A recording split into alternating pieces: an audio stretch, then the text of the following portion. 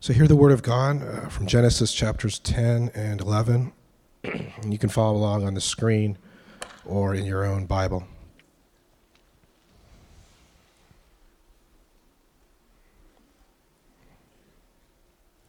This is the account of Shem, Ham, and Japheth, Noah's sons, who themselves had sons after the flood. The sons of Japheth, Gomer, Magog, Madai, Javan, Tubal, Meshech, and Tiras. The sons of Ham, Cush, Egypt, Put, and Canaan. And the sons of Cush, Seba, Havilah, Sabta, Ramah, and Sabtikah. The sons of Ramah, Sheba, and Dedan. Cush was the father of Nimrod, who became a mighty warrior on the earth. He was a mighty hunter before the Lord, and that is why it is said, like Nimrod, a mighty hunter before the Lord. The first centers of his kingdom were Babylon, Uruk, Akkad, and Calneh in Shinar. And from that land he went to Assyria, where he built Nineveh, Rehoboth-ir, Calah, and Rezin, which is between Nineveh and Calah, which is the great city. Egypt was the father of the Ludites, Anamites, Lahabites, Naphtuhites, Pathrusites, Casluhites, from whom the Philistines came, and the Caphtorites. And Canaan was the father of Sidon, his firstborn, and of the Hittites, Jebusites, Amorites, Girgashites, Hivites, Arkites, Sinites, Arvadites, Zemarites, and Hamathites. Later the Canaanite clans scattered, and the borders of Canaan reached from Sidon towards Gerar as far as Gaza, and then towards Sodom, Gomorrah, Admah, and Zeboim as far as Lesha. And these are the sons of Ham by their clans and languages in their territories and nations. Sons were also born to Shem, whose older brother was Japheth. Shem was the ancestor of all the sons of Eber. 2 sons were born to Eber. One was named Peleg, because in his time the earth was divided. His brother was named Joktan. And Joktan was the father of Almodad, Shelef, Hazarmaveth, Jerah, Hadaram, Uzal, Diklah, Obal, Abimael, Sheba, Ophir, Havilah, and Jobab. And these were the sons of Joktan. The region where they lived stretched from Mesha towards Sephar in the eastern hill country. These are the sons of Shem by their clans and languages in their territories and nations. These are the clans of Noah's sons according to their lines of descent within their nations. From these, the nations spread out over the earth after the flood. Now, the whole world had one language and a common speech. As people moved eastward, they found a plain in Shinar and settled there. They said to each other, "Come, let's make bricks and bake them thoroughly." And they used brick instead of stone and tar for mortar. Then they said, "Come, let us build ourselves a city with a tower that reaches to the heavens, so that we may make a name for ourselves. Otherwise, we will be scattered over the face of the whole earth." But the Lord came down to see the city and the tower the people were building. The Lord said, "If, as one people speaking the same language, they have begun to do this, then nothing they plan to do will be impossible for them. Come, let us go down and confuse their language, so they will not understand each other." And so the Lord scattered them from there over the earth, and they stopped building the city. And that is why it was called Babel, because there the Lord confused the language of the whole world. And from there the Lord scattered them over the face of the whole earth. This is the account of Shem's family line. 2 years after the flood, when Shem was 100 years old, he became the father of Arphaxad. And after he became the father of Arphaxad, Shem lived 500 years and had other sons and daughters. When Nahor had lived 29 years, he became the father of Terah. And after he became the father of Terah, Nahor lived 119 years and had other sons and daughters. After Terah had lived 70 years, he became the father of Abram, Nahor, and Haran. And this is the account of Terah's family line. Terah became the father of Abram, Nor, and Haran became the father of Lot. And while his father Terah was still alive, Haran died in Ur of the Chaldeans in the land of his birth. Abraham and Nahor both married. The name of Abraham's wife was Sarai, and the name of Nahor's wife was Milcah, and she was the daughter of Haran, the father of both Milcah and Iscah. Now Sarai was childless because she was not able to conceive. And Terah took his son Abram, his grandson Lot, son of Haran, and his daughter-in-law Sarai, the wife of his son Abram, and together they set out from Ur of the Chaldeans to go to Canaan. But when they came to Haran, they settled there, and Terah lived 205 years, and he died in Haran. This is the word of the Lord. Thank you, David. Again, a long list of names. Praise God for his word, even the long list of names. Well, good morning. I'm Danny. I am one of the pastors here at Waypoint, and I have a handout, so it's coming around. So I know some of y'all look forward to my handouts, but it's hard to teach the Old Testament sometimes without a handout. So I want to give you all a visual. Now, don't look ahead too much, because you might spoil what's ahead, or you might not pay attention to what I'm saying. So probably the latter. Well, I'm glad to be with you. We are in a sermon series going through the Torah, which is the Hebrew word for law or instruction. It refers to the collection of the first 5 books of the Bible. Sometimes it's called the Law of Moses. It's also called the Pentateuch, which is based on the Greek word pente, which means 5. So we're at the end of the first major section of Genesis. This section is the origin story. The origin story of creation and the origin story of humanity, with a specific focus on the people that are the ancestors of Abraham, which is Abram. God changes his name, that David read in the account from Genesis 10 and 11 just a moment ago. So for this morning, I'm going to answer 4 questions.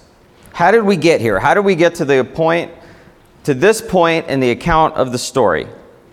2, what's going on in the story at this point? 3, where does this fit into the bigger story of the Bible and God's redemptive plan? Right? We're Christians, we're followers of Christ, so where does Christ fit into this? What does this mean for us today is the last thing. So let's dive right in. How did we get here? Let me grab some water. And more specifically, how do we get to the point of the account where people are building a tower sandwiched between 2 long lists of names that kind of repeat themselves? So if this is the Word of God and this is what God gave us, why is there this long list of names after the flood? Then there's this account of this tower that they build in the city, and then it goes back to another list, which is part of the previous list.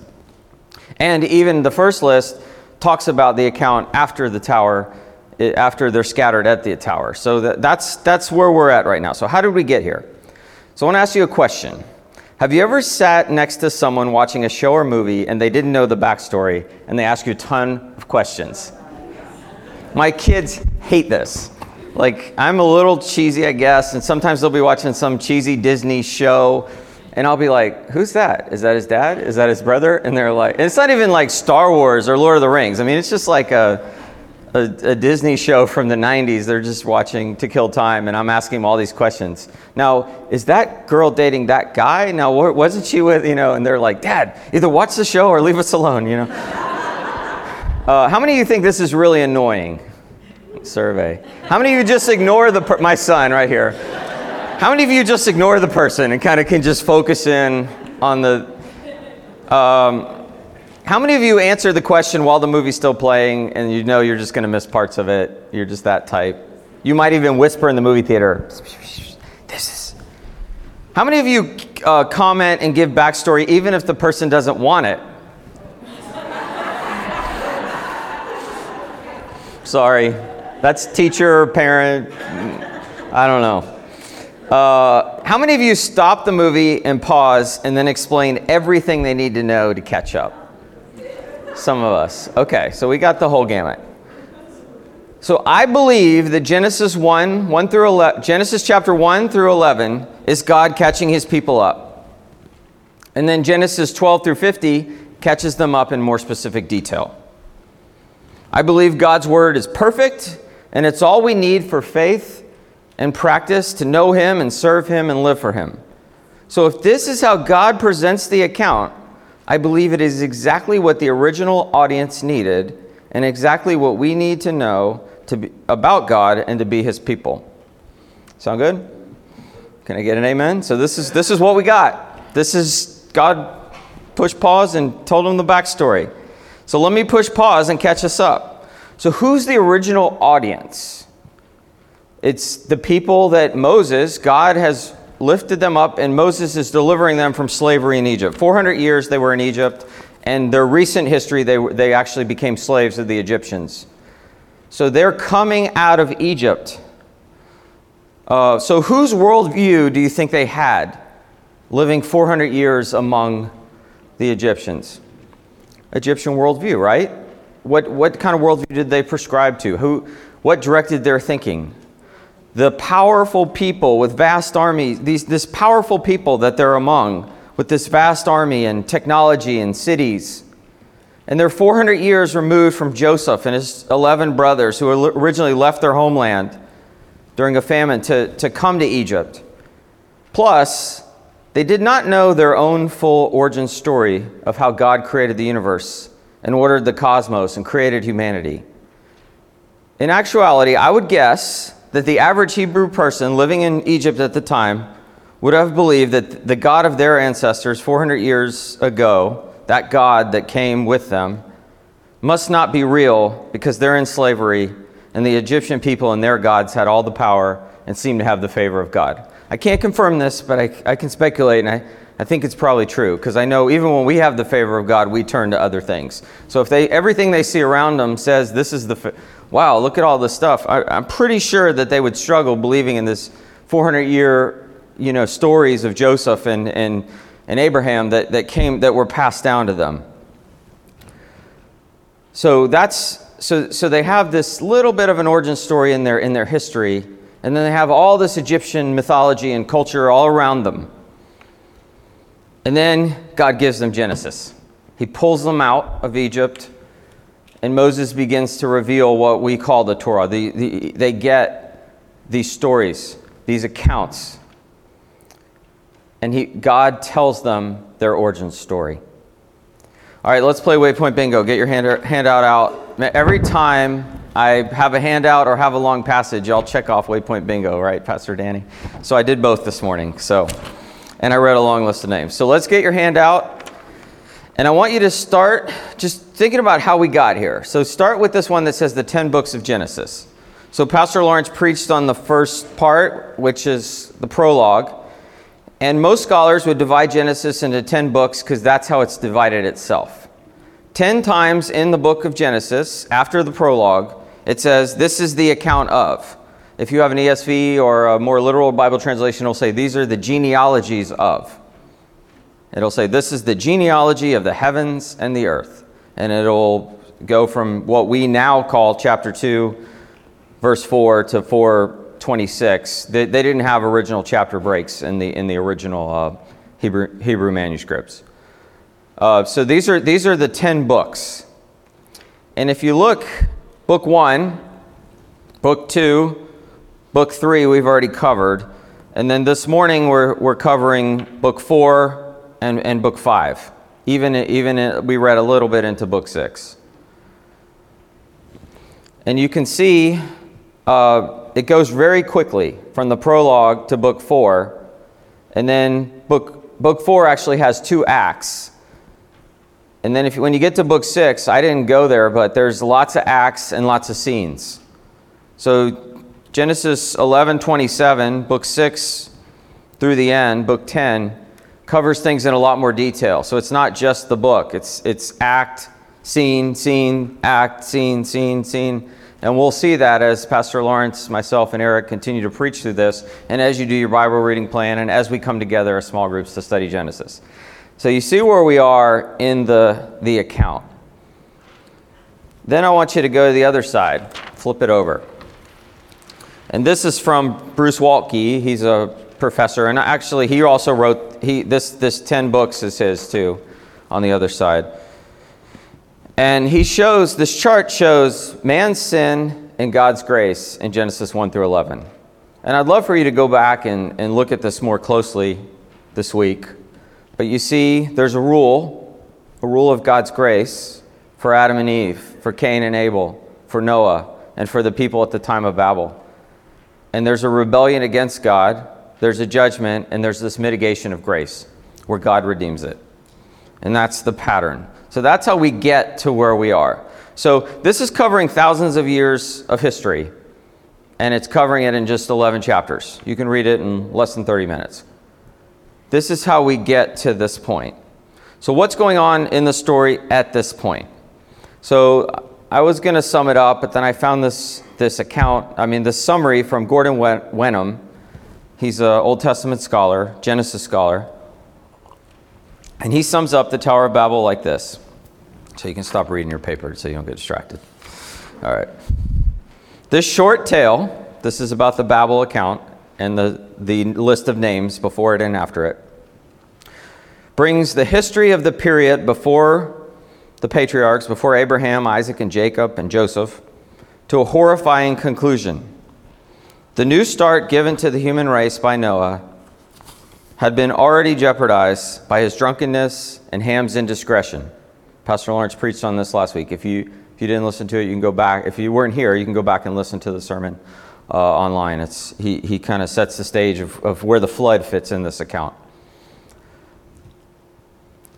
And in the table of nations, this long list of names we just read, the effects of the curse on Ham's descendants has already been hinted at. Indeed, they have already anticipated the divisions by languages and the dispersal of nations. But now Genesis deals with this explicitly. Human sinfulness now bursts all limits as man tried to trespass on God's realm by building a skyscraper temple. Look at this image. So these are two projected images of what it might look like. It might have been round, or it might have been a little more square, by trying to build this skyscraper temple.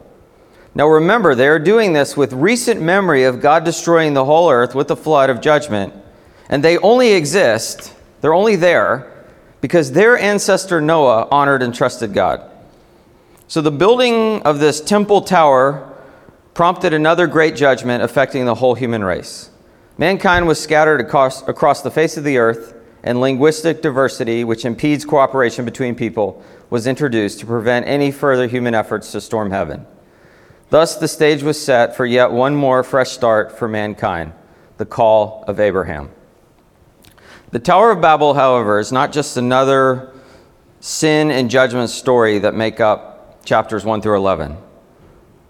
All through these chapters, we see the implied critique of the polytheistic, the many-God worldview of Israel's contemporaries. Now remember, they're getting this while they live in Egypt, which is polytheistic, and they're going into a polytheistic land where and all the people in the land that they're going are all the descendants of the people on the list.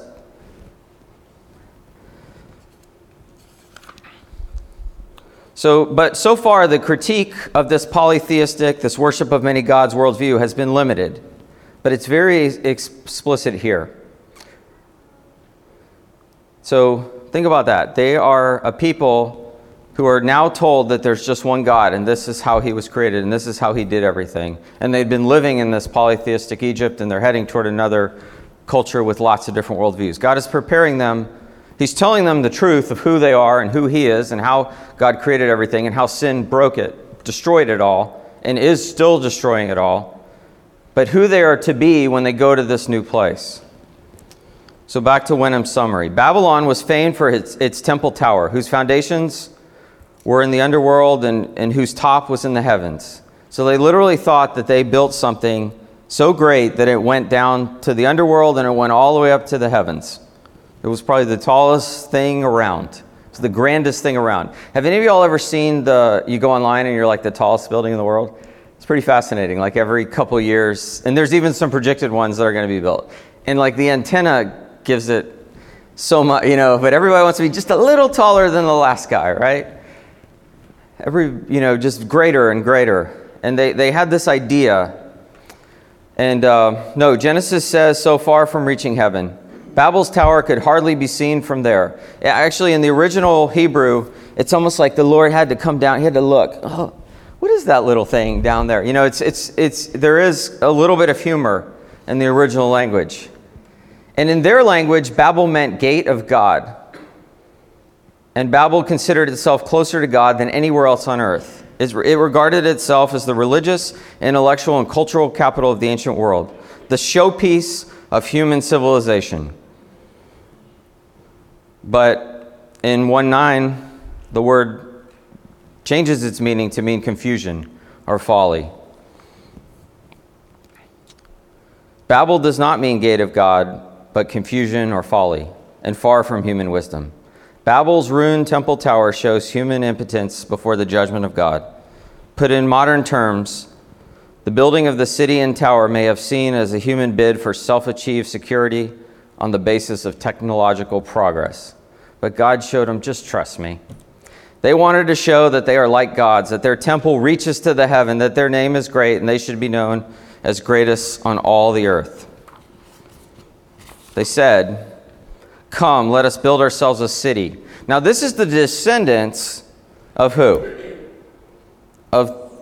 It's the descendants of all three, probably all three of Noah's sons are in on this. Descendants of all of them. But it's sandwiched in like the Shem section. And Shem actually in Hebrew means name. Same word. Shem means name. So like almost like God, Abraham named his son the name that became the word name, and then they want to make a name not Abraham. Noah names his son the name that becomes name, and they want to make a name for themselves, but they already had a name. So there's a lot of Hebrew humor in here. Like God is kind of, when Moses is giving this to the people, they're noticing the humor. And there's even some other rhyming words in there.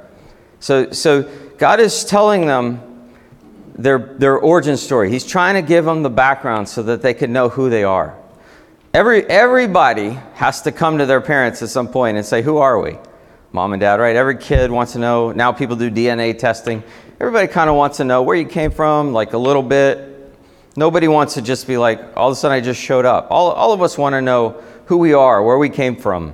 Some people more than others. I'm kind of a history buff, so I really like this. But everybody wants to know who you are, where you came from, and what your name means.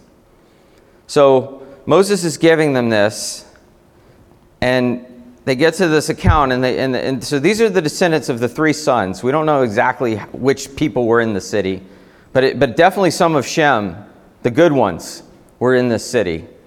And they say, come, let us build ourselves a city with a tower that reaches to the heavens, so that we may make a name for ourselves. Otherwise, we will be scattered all over the face of the earth. Now, where did they know that being scattered over the face of the earth was a good idea? That was the command given to Noah, to go, to spread. So Moses here is showing us that they knew a little enough to know that what they were doing was not what they were supposed to be doing. But then the story just ends. I mean, it doesn't go into more detail. That's all we need to know, is that they knew that they shouldn't have been doing it, and they were like, we're gonna take over. We got this, God. Any of you ever do that? I do that. Thanks, God. Thanks for your help. I'll take it from here. Thanks for showing me what a brick is and what tar is. I got it. I don't need you anymore. I'll call you when I'm in trouble, when the building starts collapsing, and then say, why didn't you help me? That's who we are. So they wanted to make a name for themselves.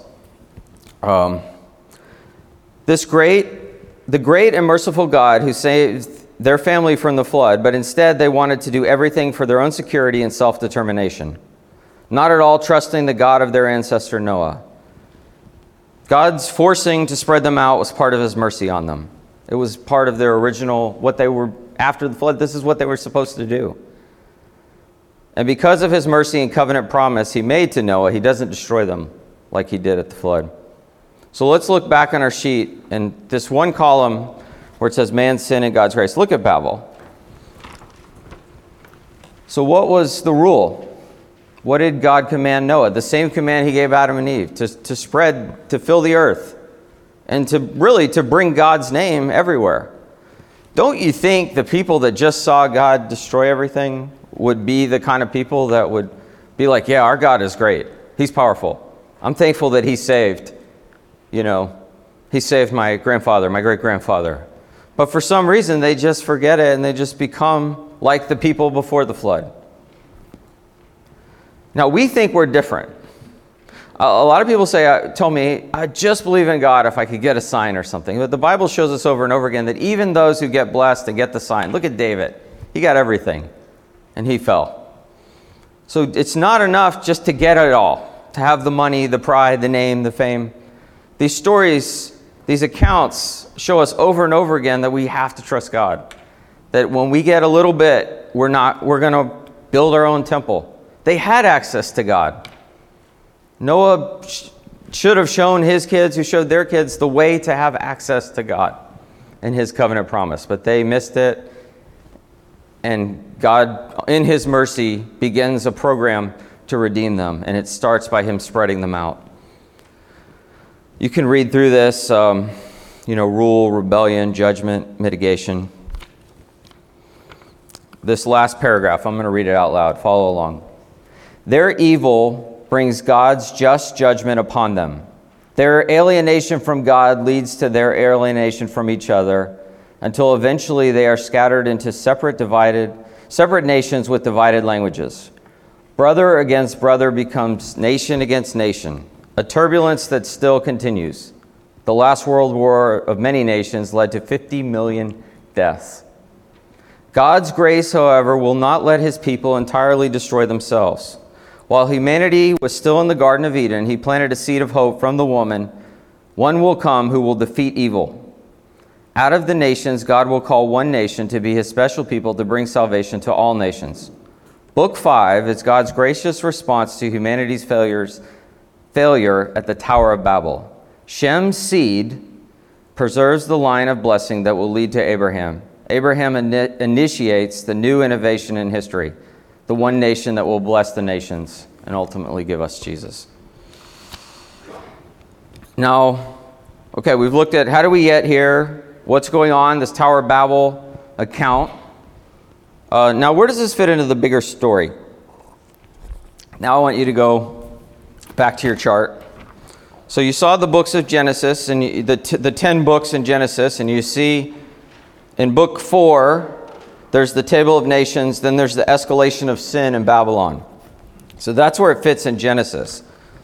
And you can keep... Now I want you to look at this little picture on the bottom left. It has 5 books. This is the Pentateuch, the Torah, the 5 books of the Jewish law that Moses gives the people as they come out of Egypt.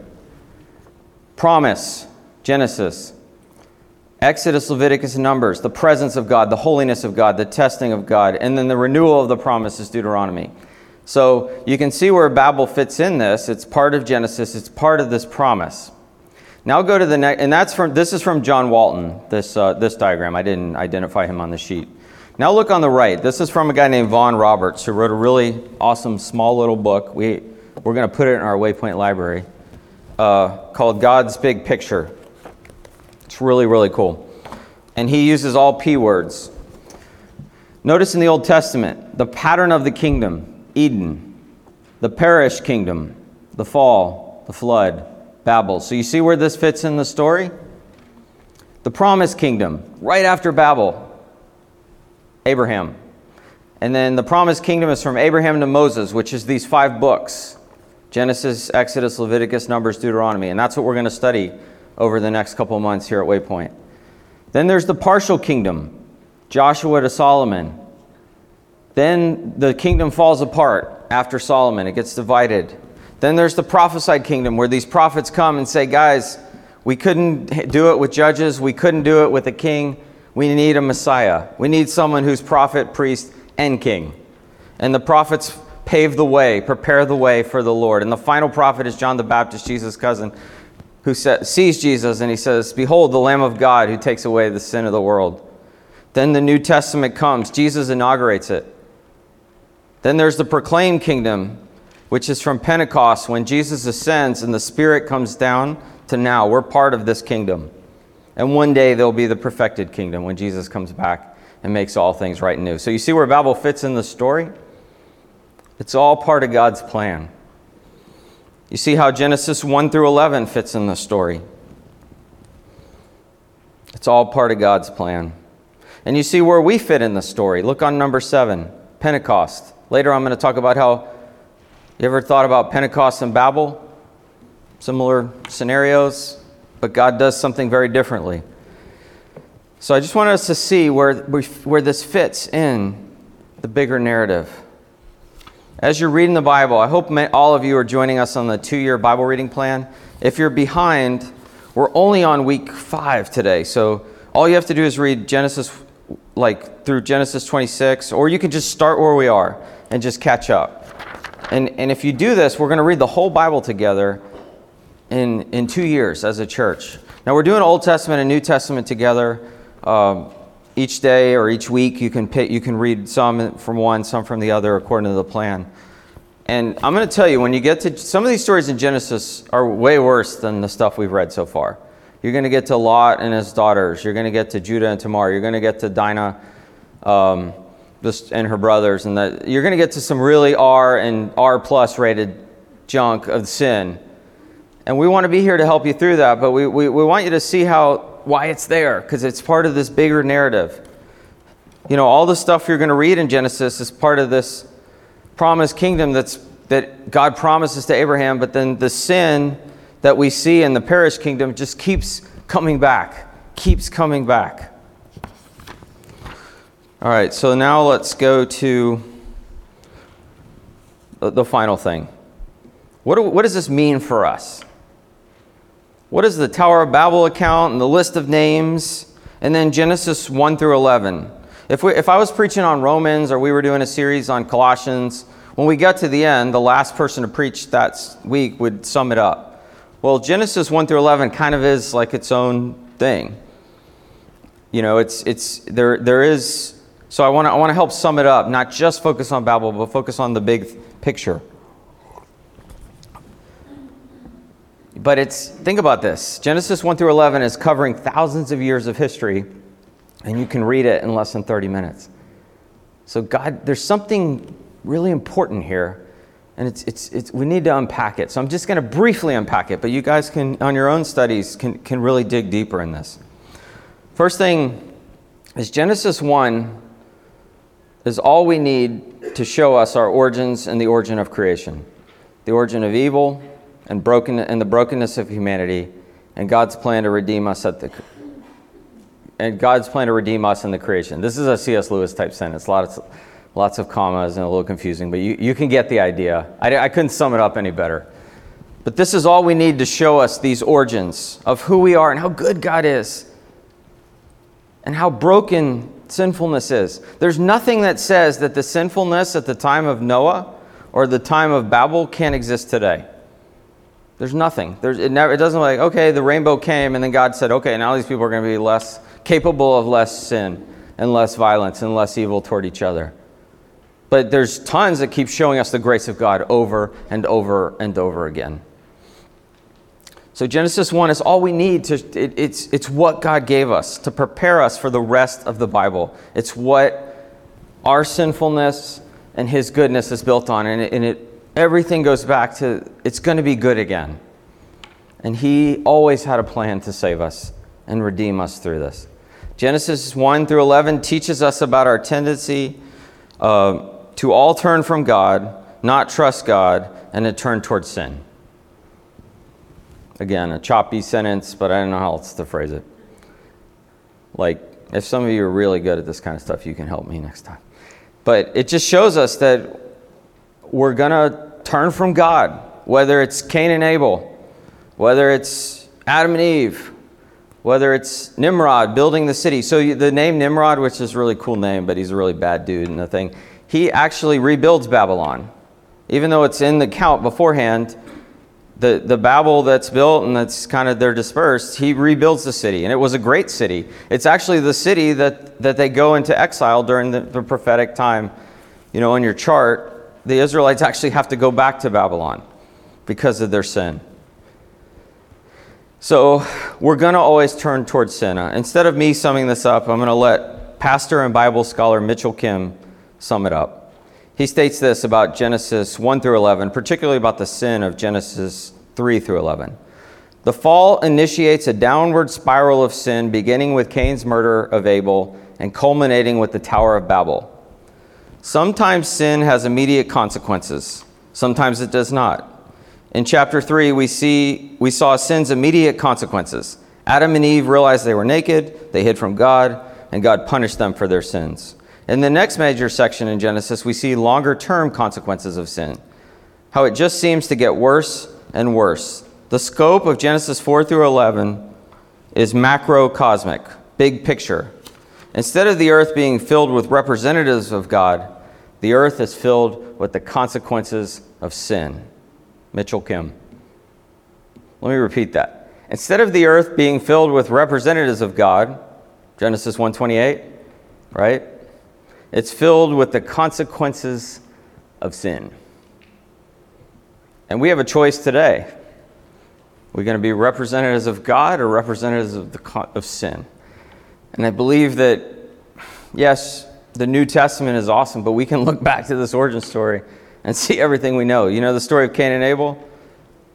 Probably 4th chapter of the Bible. God looks at Cain and says, sin is crouching at your door. You must master it.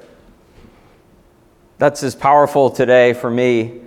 This week, there was a moment where I was like, wow, God, I really want to, this thing is crouching at my door. God, please help me. All of us need it.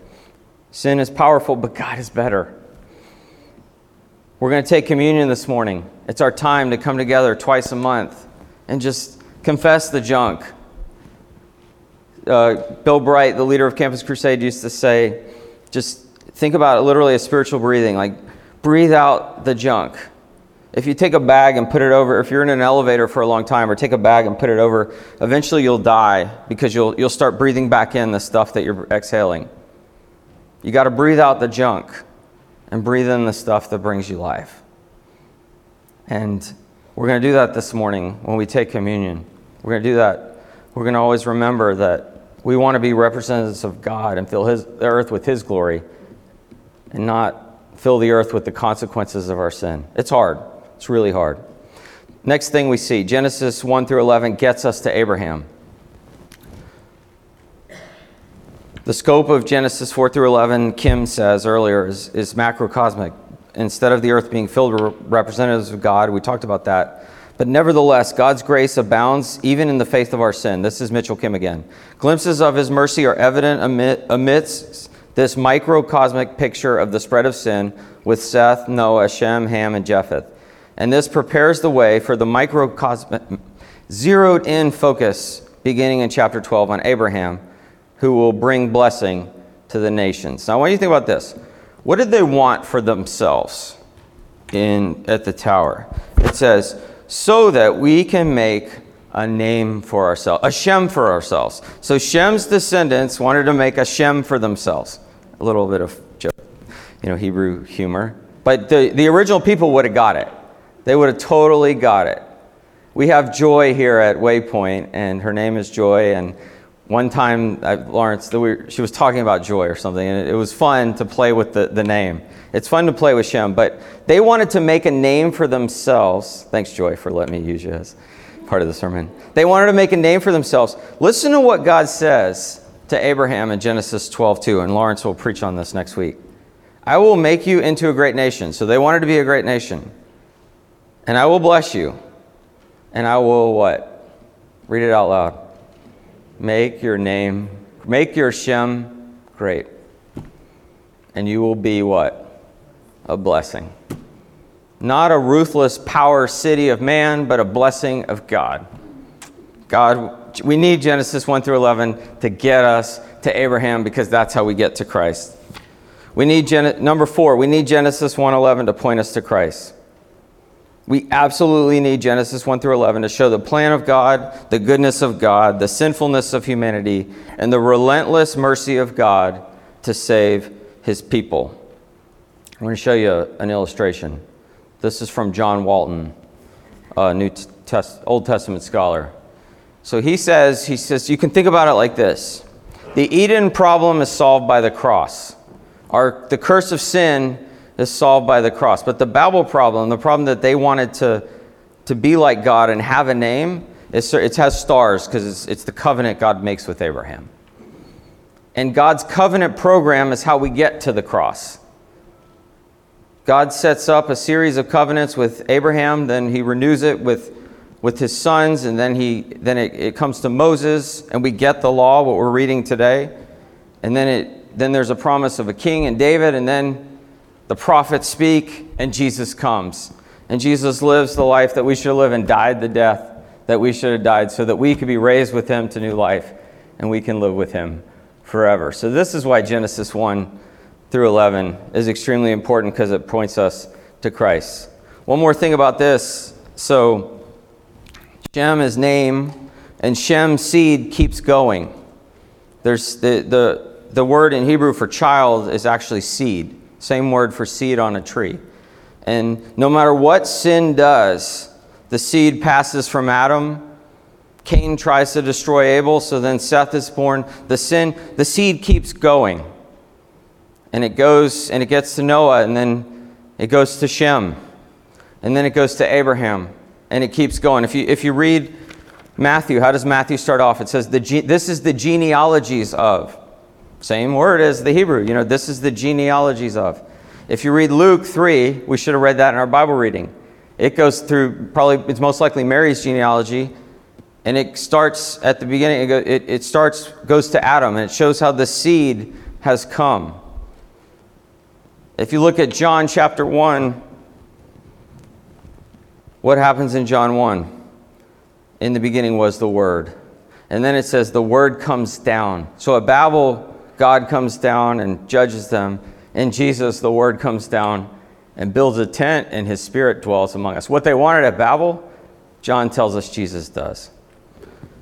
Final point, we need Genesis 1 through 5 to remind us of our call as the Church of Jesus Christ to build His kingdom and not our city. We do this by walking in His grace and mercy each day. There always is sin crouching at our door. Man's city wants to surrender to sin and give in to this sin and selfishness, but God's kingdom is built and is being built on His grace. And we surrender to Jesus Christ and His righteousness. There's one thing in the Bible that tells us that does reach to the heavens. In Psalm 36, 5 and 6, it says, your love, Lord, reaches to the heavens. Your faithfulness to the skies. Your righteousness is like the highest mountains. Your justice is like the great deep. In Matthew 12, we're not going to read the whole thing, but Matthew says there's a prophecy in Isaiah that's exactly about Jesus. And it's the only place, Matthew inserts it right in the middle of his book, so you don't miss it, of his gospel account of Jesus. Mark and John and Luke don't do it. Don't put it in there.